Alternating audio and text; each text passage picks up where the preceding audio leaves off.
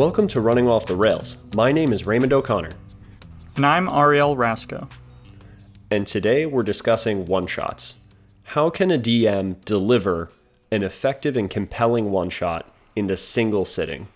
So often it feels like we sit down and we write a one-shot, and then we go to present it to our friends, and we think that it's going to take 2 hours, 3 hours, maybe 4 hours tops. And then before we know it, we're 5 hours into the adventure and we're only a third of the way through. I know that was my first experience. The first time I tried to run a one shot, I set my sights way too high and my players didn't even leave the first town. It's maybe an anecdote that I'll save for the end of the episode for anyone who sticks around that long, because it's just a horror story and it's not going to get us any closer to delivering value. So we'll talk about some really good examples that aren't written by us first before we dive into anything like that. So, Ariel, do you have anything to say about delivering effective one-shots? It's definitely very difficult.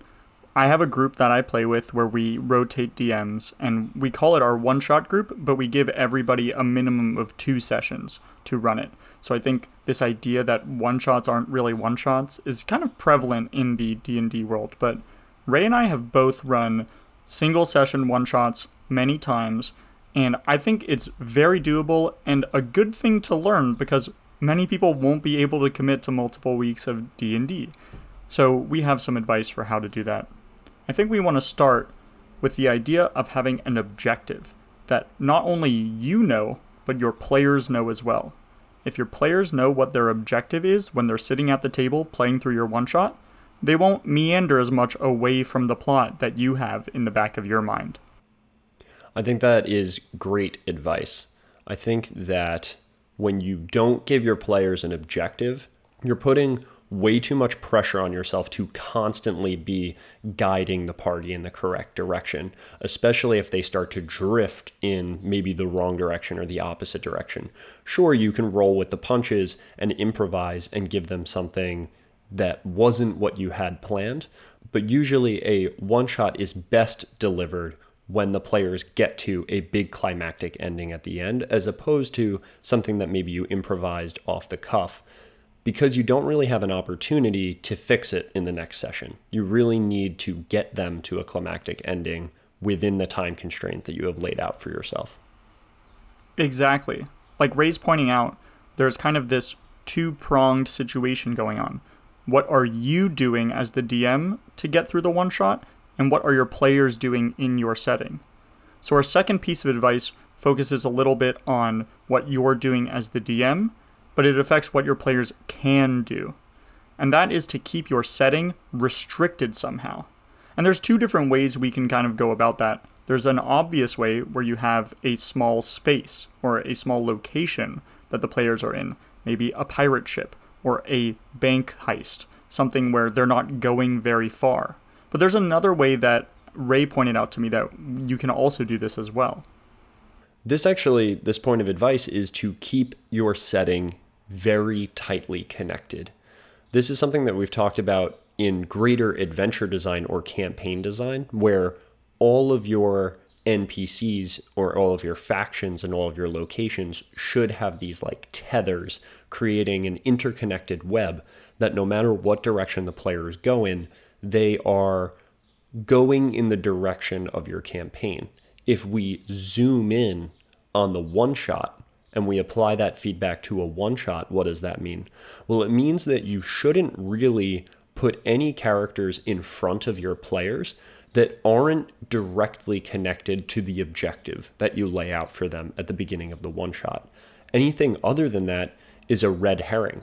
It's something that your players could latch onto because they're thinking to themselves, why would the DM put this butcher here unless he is maybe like the secret villain behind all of this? Let's go interrogate this guy. No. He was just there to fill in the background to make my town feel more believable. You really, as a DM, I think when you're trying to run an effective one-shot, want to resist the urge to fill out the background of your world. Sure, is it less believable that this town seems to be filled with like faceless and nameless, uninteresting individuals? definitely. But if you're dropping the player in the town with the explicit purpose of getting them out of the town and into the forest where the one shot ends, then you really want to limit how interesting that village is so that your players gravitate towards the thing that is interesting and has a lot going on. Right. This idea that it makes your setting a little bit less rich, that can be the case. And if we were running just a normal campaign, I would love to let my players talk to some random NPC that they thought was really funny, and they could have a long conversation with them about weird things that didn't really matter. I think those sessions of D&D are really special and are a lot of fun for every campaign that I've run. It's something I look forward to when I play D&D with my friends. What are they going to pick up on this time that I didn't expect? With one-shots, you have a time constraint. And that could be you're running in a specific window of time at a convention, or you're running with people who are from out of town, and you really cannot waste an hour talking to somebody who you didn't plan on the party talking to. So this is why we make sure that everyone in the setting is somebody we did plan on the party talking to. Everyone is fitting together with the plot somehow. That way, even if you're not on a pirate ship or in a bank heist, and you're letting the players move around a big town, every person in this town is sending them on the adventure that you planned. And so it really keeps the players moving towards the final goal, even if they feel like they're still able to explore and branch out a little bit more on their own. And I think this also is related to another problem that I've run into when I myself have been playing in one-shots that have run way over the time constraint or just didn't feel all that great to finish. And that is to resist the urge to drop in random encounters into the middle of your one-shot that have nothing to do with the plot. So if you're thinking like, oh, it's a one-shot, it should have 3 encounters, don't have your middle encounter be a random wolf battle or a random octopus battle. So one shot that I played in that ran way over time was we were going to try and find a ghost ship. And the second encounter that we ran into was our ship was attacked by an octopus that had nothing to do with the plot. The battle against the octopus took 2 hours, ran way over time, and when we killed it, that was just it. Our ship had been attacked by an octopus, and now we had to go and finish the rest of the adventure. There was no loot. There was nothing there. When I was playing in a different one-shot, we were trekking across the Arctic to try and rescue a group of people who had been captured in this bunker. And we were attacked by ghosts that had nothing to do with the adventure that we were on. It was just a part of the setting. And the same thing happened. The combat took a full hour to finish fighting all of the ghosts. And by the end of it, it didn't develop the plot in any significant way or any way at all. When you're sitting down and you know you have a limited amount of time to play and you're only going to get to kind of experience these characters for a little bit of time, every encounter that you're dropping in front of your players, every NPC, everything that they're running into should be interconnected with the greater plot. This reminds me a lot of the episode we did about travel, where we were talking about ways to make travel more interesting in D&D, and how you can include pieces of your main plot in the loot that monsters or bandits have on them when you loot the bodies. Or you can have a magical phenomenon that's relevant to your plot affect the monsters that you're fighting along the way. And that way, every little encounter, everything you do, is keeping the plot moving forward. It's keeping the players thinking about their end goal, and giving them more information that can help them move through the plot quicker and discover things about your adventure. That way, your one-shot still has encounters and still has combat, but they're not random. They're moving things forward. And we have a lot of examples of how you can do that effectively in our travel episode. And then the last section that we want to talk about for delivering an effective one-shot is timing. How your timing and pacing relates to the way that you've cut up your adventure, whether that be into scenes, acts, or if you're trying to run a dungeon, into the different rooms of your dungeon that are imperative for your players to experience before they get to the end of your adventure. That's right. Pacing manifests in many different ways. So you can think about all the different scenes that you have and move through those with transitions. That can really pick up the pace. That's my favorite way of really working out the pace of a one-shot. I spot a moment where I can move the party from one part of the story to another. Ending a combat is a very common place for that to happen. One of the ways you can also do that is by describing the end of the day. You go to sleep, you wake up the next morning, and you start off on your way to the tavern. Then they're already on their way, they're already moving. They don't spend a lot of time making breakfast and doing some more nonchalant things that you might do in a longer campaign.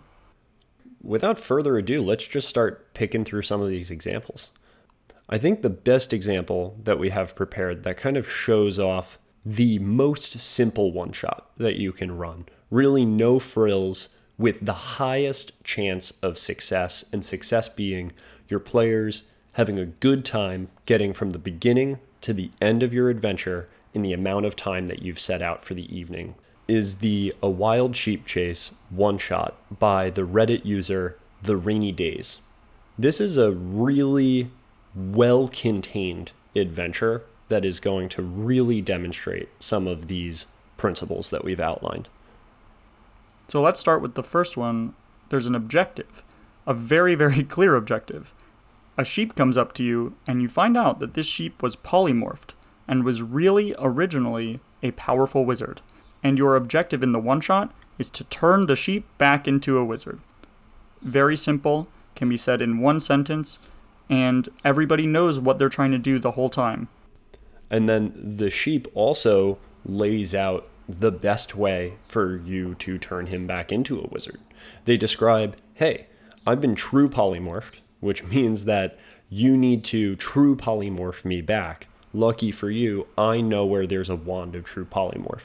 My apprentice stole it from me, but watch out, he's probably going to be sending some people to try and get me back before I can find some adventurers to help me. This is a really good example of telling your players what the objective is. You don't have to hide it. You don't have to have a big plan as the DM that your players discover. One-shots don't have to be about a lot of discovery, especially about the main objective. The players are told from the get-go exactly what they need to do.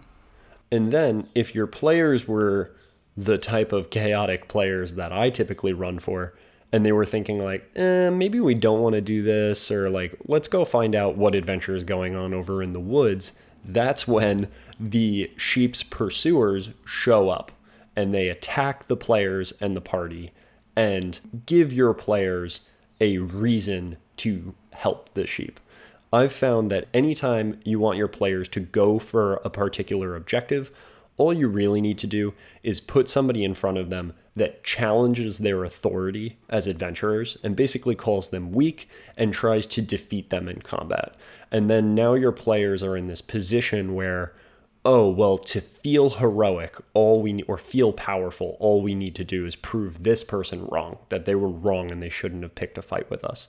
So then the first of 3 NPCs show up named Guz. He's an orc, and he's accompanied by some guards. There are some really clever things going on here, right here in this first scene of the one-shot, to help make sure that this one-shot is going to be really successful.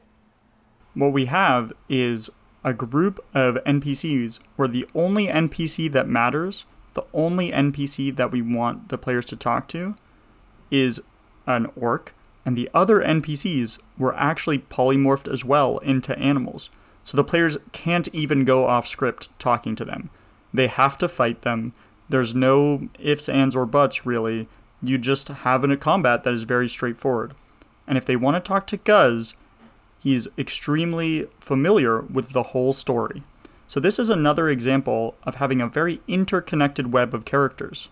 The characters who wouldn't know the whole story, who wouldn't know the details of this wand of true polymorph, they're not given speaking roles. Just Guz. He's the only one you can talk to, and he knows about all the problems. So it's a very interconnected web. The sheep knows Guz, Guz knows the sheep, and the sheep and Guz both know the third character. So after you defeat Guz, if you're the average Dungeons and Dragons player, you're probably bought into the sheep's story. You believe that they are worth listening to, and that they actually can reward you after you turn them back into a powerful wizard. So you go with the sheep through the woods back to the place where the sheep came from, the place where they were being held captive by this wizard's former apprentice. Their name is Ahmed Noak, and they have a few very cool defenses, but they're still an apprentice. So you have an interesting combat coming up where all of the apprentice's powers are the spells that he casts. And it's a very cool combat, and the players are going to enjoy it, and it's going to be different from normal combats because this combat involves a Wand of True Polymorph. And one of the things that can happen here is a dragon wormling can be summoned. So you've got all these fun pieces that tie into the original plot. You're continuing to think about the Wand of True Polymorph even in these encounters. You see it being used. The players have the opportunity to steal it, to stop the combat prematurely. So you can use those as pacing tools. And the whole time, everybody knows what's going on. Your players know there's this Wand of True Polymorph. They know that's what they need to look after. The sheep might even be able to help you in the combat to distract Ahmed. So the sheep is also involved in the same plot that your players are in. And that's basically the entire adventure. The adventure kind of talks about the different ways that your players can try to have agency, right? So this isn't a railroad. This is a little bit sandboxy once they show up to the place of the final encounter. And because this adventure is only 2 scenes long, you as the DM have a lot of freedom to allow your players to get really sandboxy with it. Do they want to try and lure Ahmed out of his wizard's tower by tricking him into thinking that the players are asking him to perform magic for a fabulous prize or a fabulous fee? Perhaps they're like, hey, we need you to true polymorph this thing for us as a way to get him out of the tower and get him away from his guards. The adventure does give some room for freedom, but it's really short and to the point. I think that if you are a DM that is really nervous about running your first session of Dungeons and Dragons, this is a great example of something to run. Yeah, it is extremely helpful for new DMs because it talks about these scene transitions and the pacing explicitly in the module that they give you. For instance, there's one line that I really like. It's at the very end of the opening. It says, "The sheep will attempt to tell you its story, but shortly after he starts, the sound of howling fills the air." So this is a scene transition that is being given to you. If you're not that good at pacing things in general, you now interrupt a story, howling fills the air, and that's where you have these polymorphed guards turned into wolves that walk around with Guz, and you immediately have the next scene. You immediately have the scene with Guz and the players starting the combat. So it really holds your hand through these transitions, and I feel like the pacing is just rock solid. You will not get off track with this. You will be able to move your players naturally and in a fun way through the story. Yeah, I feel like you could get from beginning, middle to end with an experienced group of players within maybe an hour and a half, especially if you're an experienced DM. And if you're an inexperienced DM playing with inexperienced players, I think this would probably maybe take you around like 3 hours to get through, depending on what the style of you as a DM is and what the style of your group is. And it includes as the DM the opportunity to roleplay a sheep. At the beginning, the sheep can't speak common, so you just get to kind of bah, bah as a DM, and all your players will laugh at you for how poorly you've done. Yeah, anytime that you can kind of like be goofy in front of your players, especially new players, it will really break the ice, I've found, and puts them in a position where they're like, oh, I can be goofy too, and kind of like step into some like really weird character quirks and stuff like that. The next example we wanted to talk about is a one-shot that we've actually gone over before, and this is the Workshop Watches. So this is the first article of MCDM's Arcadia 1. I've actually had the privilege of running this adventure in a one-shot with 2 new players and a very unexperienced player, and it was a great experience, and it is a more complex adventure that still allows DMs to hit these specific principles that we've been talking about that allow you to construct and run an effective one-shot. We really liked this one-shot as an example because we still wanted you as a DM to give your players the feeling of discovery and adventure. With the Wild Sheep Chase, there's a little bit less walking around and exploring weird things, which I think is a real central tenet of great D&D. This Workshop Launches adventure is a great one-shot for getting your players the opportunity to explore and discover and really enjoy that part of D&D, while still being able to run it in just one day. Yeah, so when we're thinking about the principles, what is the goal of this adventure? Well, the adventure opens up with the adventurers talking to a wealthy merchant who wants them to go and find out what happened to a group of wizards that were working in a laboratory. Right there, that's pretty easy. I have some money for you if you can come back with proof and information. The players go off and get to the laboratory. I would suggest basically fast traveling them there, as the adventure kind of talks about. You roll like a survival check, and then you arrive at the door of this dungeon. And the dungeon accomplishes the goal of the sandbox, the limited amount of area that the players can go to roam. If you're a new DM or you're running for a particularly chaotic group of players, you can actually start them off at the door of the dungeon and give them a little bit of a hot start. This is what happened. This person hired you for this task, and you spent about 3 hours traveling through the woods to get to this mountainside, and now you have arrived. This hot start idea that Ray's talking about is a really cool tool for pacing. It jumps the players right into it, so they're ready to sit down and play Dungeons and Dragons, which I think for the rest of the game sets the tone that we're moving at a good clip.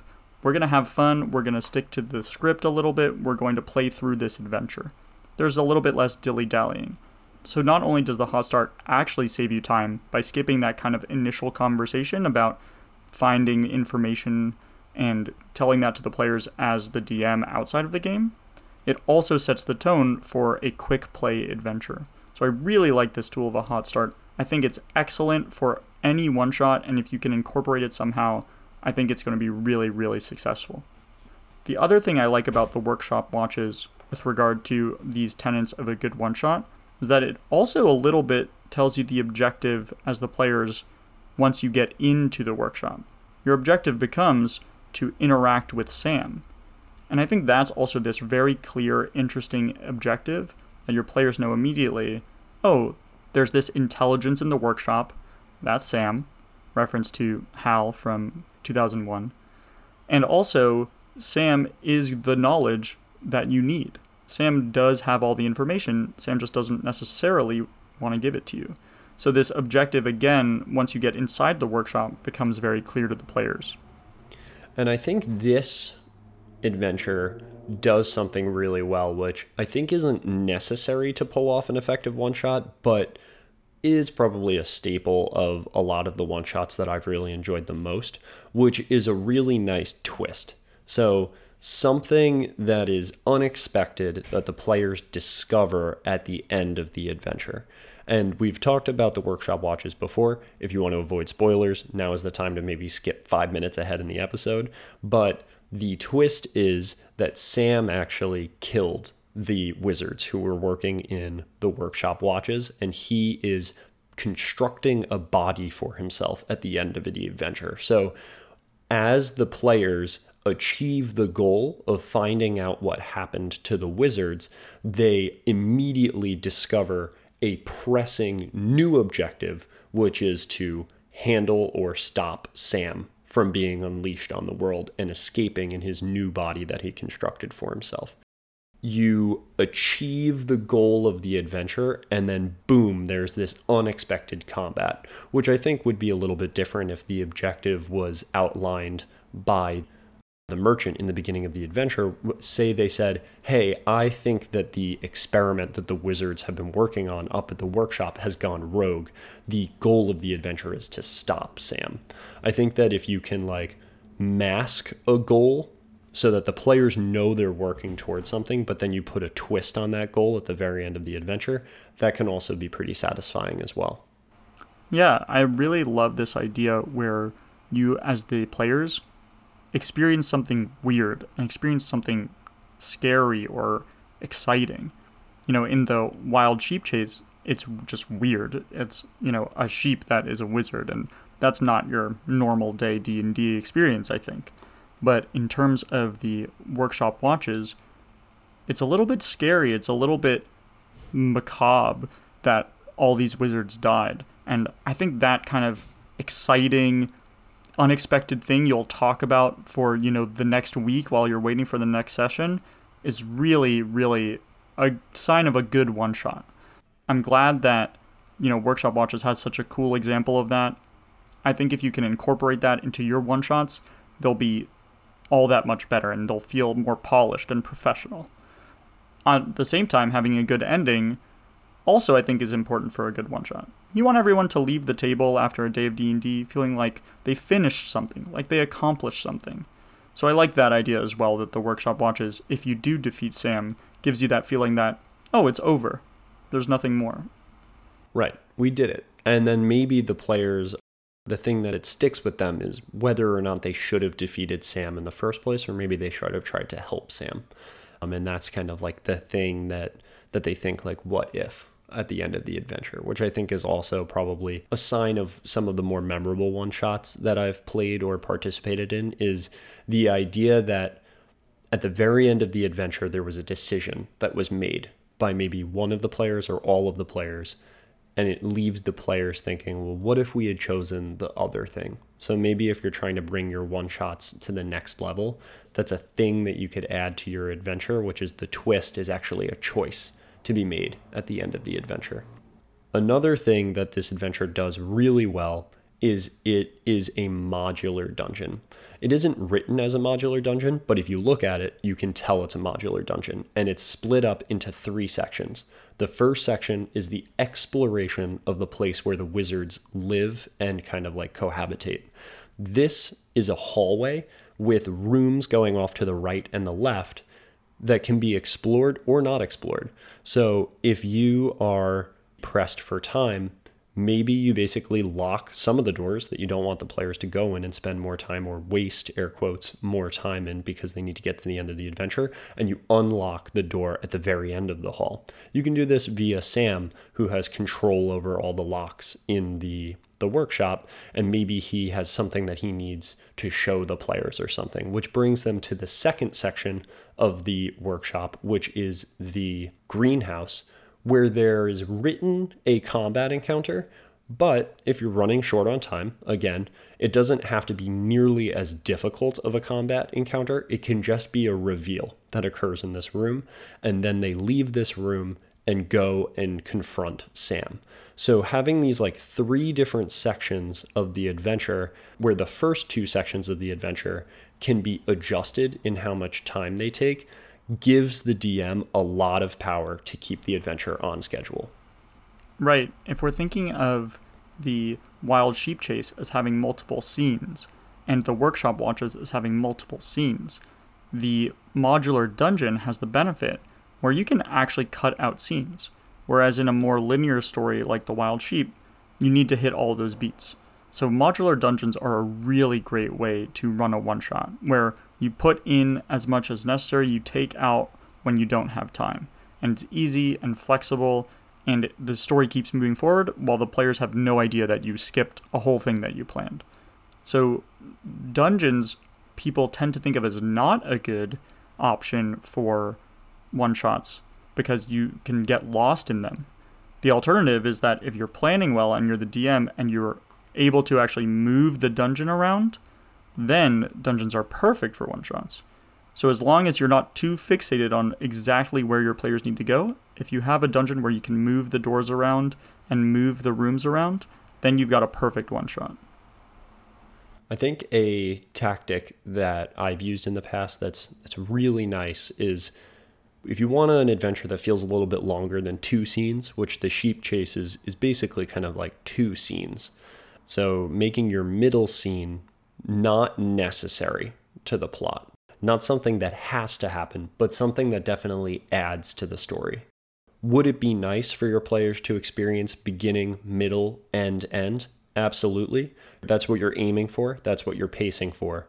But if you're trying to be a little bit more ambitious about the story that you're trying to deliver, take a look at your story and say, could I cut out the middle part of my adventure? And would my story still make sense? And would it still feel like a complete session of Dungeons and Dragons? And make sure that answer is yes, so that if your players are reveling in that first scene and they're just having a great time, maybe role playing, or the combat is like awesome and they're really into it, and you have the freedom to pull that middle section out, and your players never even need to know that there was some content that you didn't have enough time to cover, and then you can kind of like fast travel them to the end. An easy way to do this is with information and access to information. If you need to find out where the villain is hiding, you could have the NPC that you meet in scene 1 know that information, or you could have the NPC in scene 1 not know that information, but know where to find that information. And then you have a beginning and middle. You meet somebody, they tell you where you can find the information, you do an encounter and a small story to find that information, that's your middle, and then your end is fighting the villain. But if your first NPC already knew that information, you can skip right to the villain at the end if it turns out that your party did a lot of meet and greet and socializing and silly things in the opening.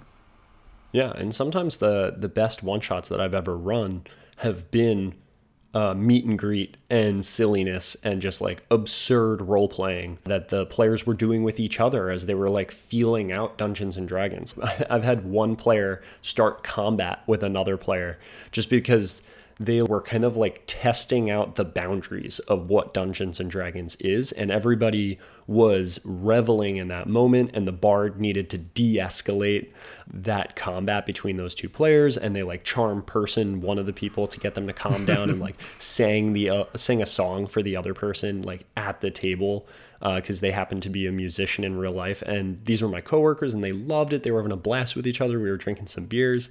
And as they were doing this, I was just letting them go, kind of just nudging them in the direction of maybe you might make like an insight check here or something. Basically, as they were going, I was just behind my DM screen removing content. Just ripping pages out. Yeah, just ripping pages out, being like, what can I cut out of this adventure to give them more time for this because they're having a great time and still get to the end of the adventure on time. I totally agree. That's why me and my friends who do some one-shots regularly always plan for 2 sessions, because we want to have that silly, ridiculous opening where we're meeting all our new characters and teasing each other and trying to figure out our characters' backstories. Like we're all trying to do things that are so meta and not relevant to the plot that we kind of have a whole session where we're doing like very little.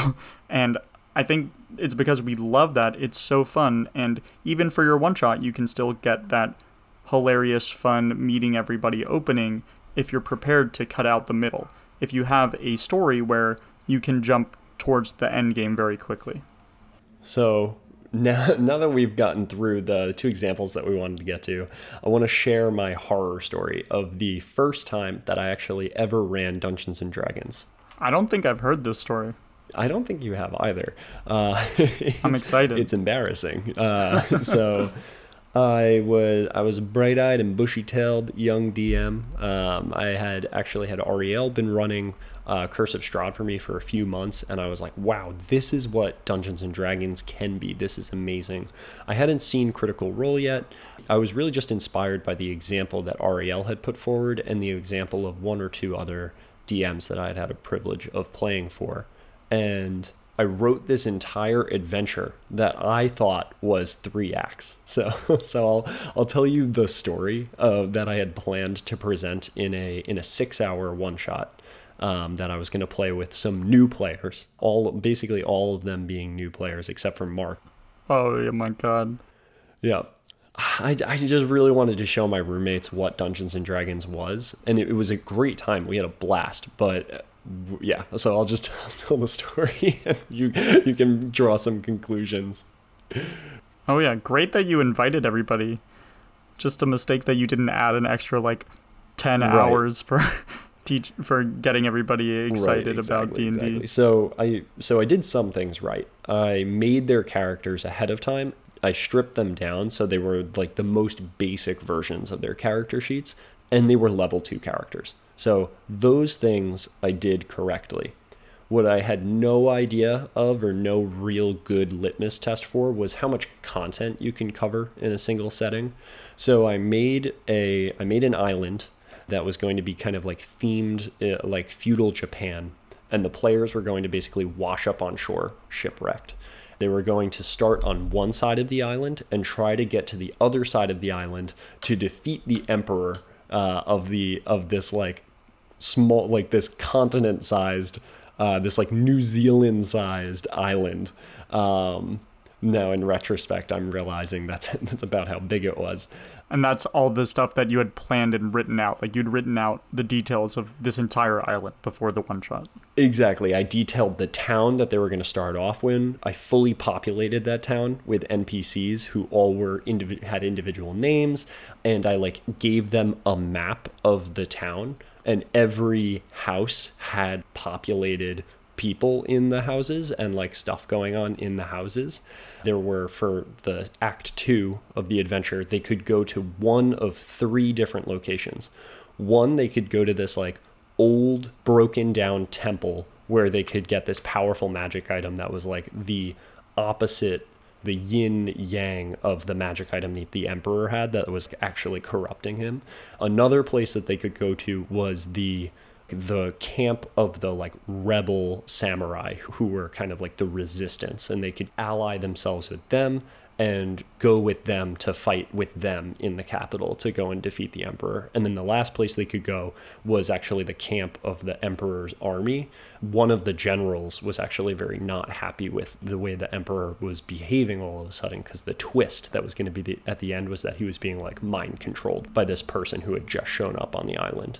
So you have like multiple factions going on in this one shot. Yeah, there were like 4 different factions, and I'm sure it will not be shocking to you at all that in the 6 hours that we were playing, the players never left that first town. So, because when you think about it, I literally did everything that we've told people not to do. I put like 20 different NPCs in front of all of the players, and I put explorable locations in front of them. Very video game style. They were like, oh, well, we got to go into every single one of these houses and see what's in here, because there could be loot in any of these houses. So they had to like explore all the houses. Right. They want to get all the loot like a video game, because, you know, that's probably what they had a lot more experience of. And you gave them a whole town. I mean, like a whole town is a campaign, I feel like, especially for new players. Yep. I'm inclined to agree with you now. So what happened was I was like, okay, but I know what I'll do. I'll put these enemies in front of them, and then once they save the town, I'll have the town elder be like, oh, you're powerful adventurers. You can go and ally with these other powerful people, and you could either go here, or you could go here, or you could go here, and then go to the temple. So they were in the town, and these enemy soldiers show up and basically demand that they surrender. So one of the players surrenders. Wow. And immediately. Amazing. And is just like, yeah, I surrender all my stuff and I don't fight them. And then the other players start attacking the enemies, and they get into like a classic D&D combat. One of the players takes down one of the enemies, and the player who had given up was like, well, these guys seem like they're in a position of authority, so I kind of want to help them. Can I heal them? So he burns a spell slot to bring up one of the downed enemies. Oh my which God. prolongs that combat even longer. So that combat took like 2.5 hours. They finally defeat the invading soldiers, which was a blast. We had such a good time. They were like acting out the combat and doing all this wacky stuff. We were having a really good time. And then once the soldiers are done, Brian, I think, grabs one of the town people and starts interrogating them. because he thinks someone in the town like ratted on them that they were there, and that's why the soldiers came. So he starts threatening the people of the town and demanding that they tell them what they know about the bad guys who just visited, and they don't know anything. So like I'm a brand new DM. I'm like, oh well, like the world is the world, and I'm not gonna change the world based on what the players are doing. These villagers don't know anything, then, so they can't tell you anything. Your players will like learn that there's somebody else that does know, and they should find that out. And these villagers don't know, which makes sense. And now your world is more realistic, and they're doing all this discovery, like Sherlock Holmes-y type stuff. And it takes like 4 sessions to get all that stuff done normally, I think. Absolutely. And the village elder was going to like regale them as heroes and basically share with them this like sensitive information. But because they start threatening the people of the town, he doesn't want to do that. So what do they start doing? They escalate the threatening to actually murdering people, systematically murdering people in the town one by one. And because my friends are very used to like video games, and we've been drinking a little bit at this point, they start one-upping each other in the most brutal ways that they can murder these innocent villagers. So one memorable moment that we always kind of like, oh, remember when this happened, was when my buddy Sean goes into a house, and he demands that they tell him where the stronghold of the enemies are. And before one of the people has an opportunity to answer him, because at this point I'm like, okay, the next person that they try to interrogate, I'm just going to give them I'm just going to give them everything to get them out of this town. You were learning it to DM in real time. Right, exactly. He kills all of them before giving them an opportunity to speak. Then he hears a commotion going a few houses over, because they've all split up now, and they've all gone into different houses to interrogate people separately at the same time. And he hears like screaming from another house, because my buddy Brian is witch bolting like an old father in his house. So there's a lot to learn here, and I will say, the easiest way to avoid situations like this is to take control of your transitions as a DM. If you know that the combat has ended and you want to avoid your entire session going to murder hobo because you've got new players that play a bunch of video games, take the reins as the DM. You can say, you've ended the combat, you find out this, and we're moving on. Instead of letting your players murder everyone in the town. Oh my god. I'm crying remembering this memory. Well, I think that's a good place to cut this episode. Yeah. All right. Well, just in summary, clear goal for your one shot. Limit the size of your sandbox, both physically and by the number of NPCs that you're going to put in front of your players, and slice your adventure into transitions and be able to know when you need to be getting to certain sections of your adventure, and ideally be able to cut out entire sections to be able to adapt to the speed that your players are moving in. And until next time, I'm Raymond O'Connor. And I'm Ariel Rasco. And thanks for listening to Running Off the Rails.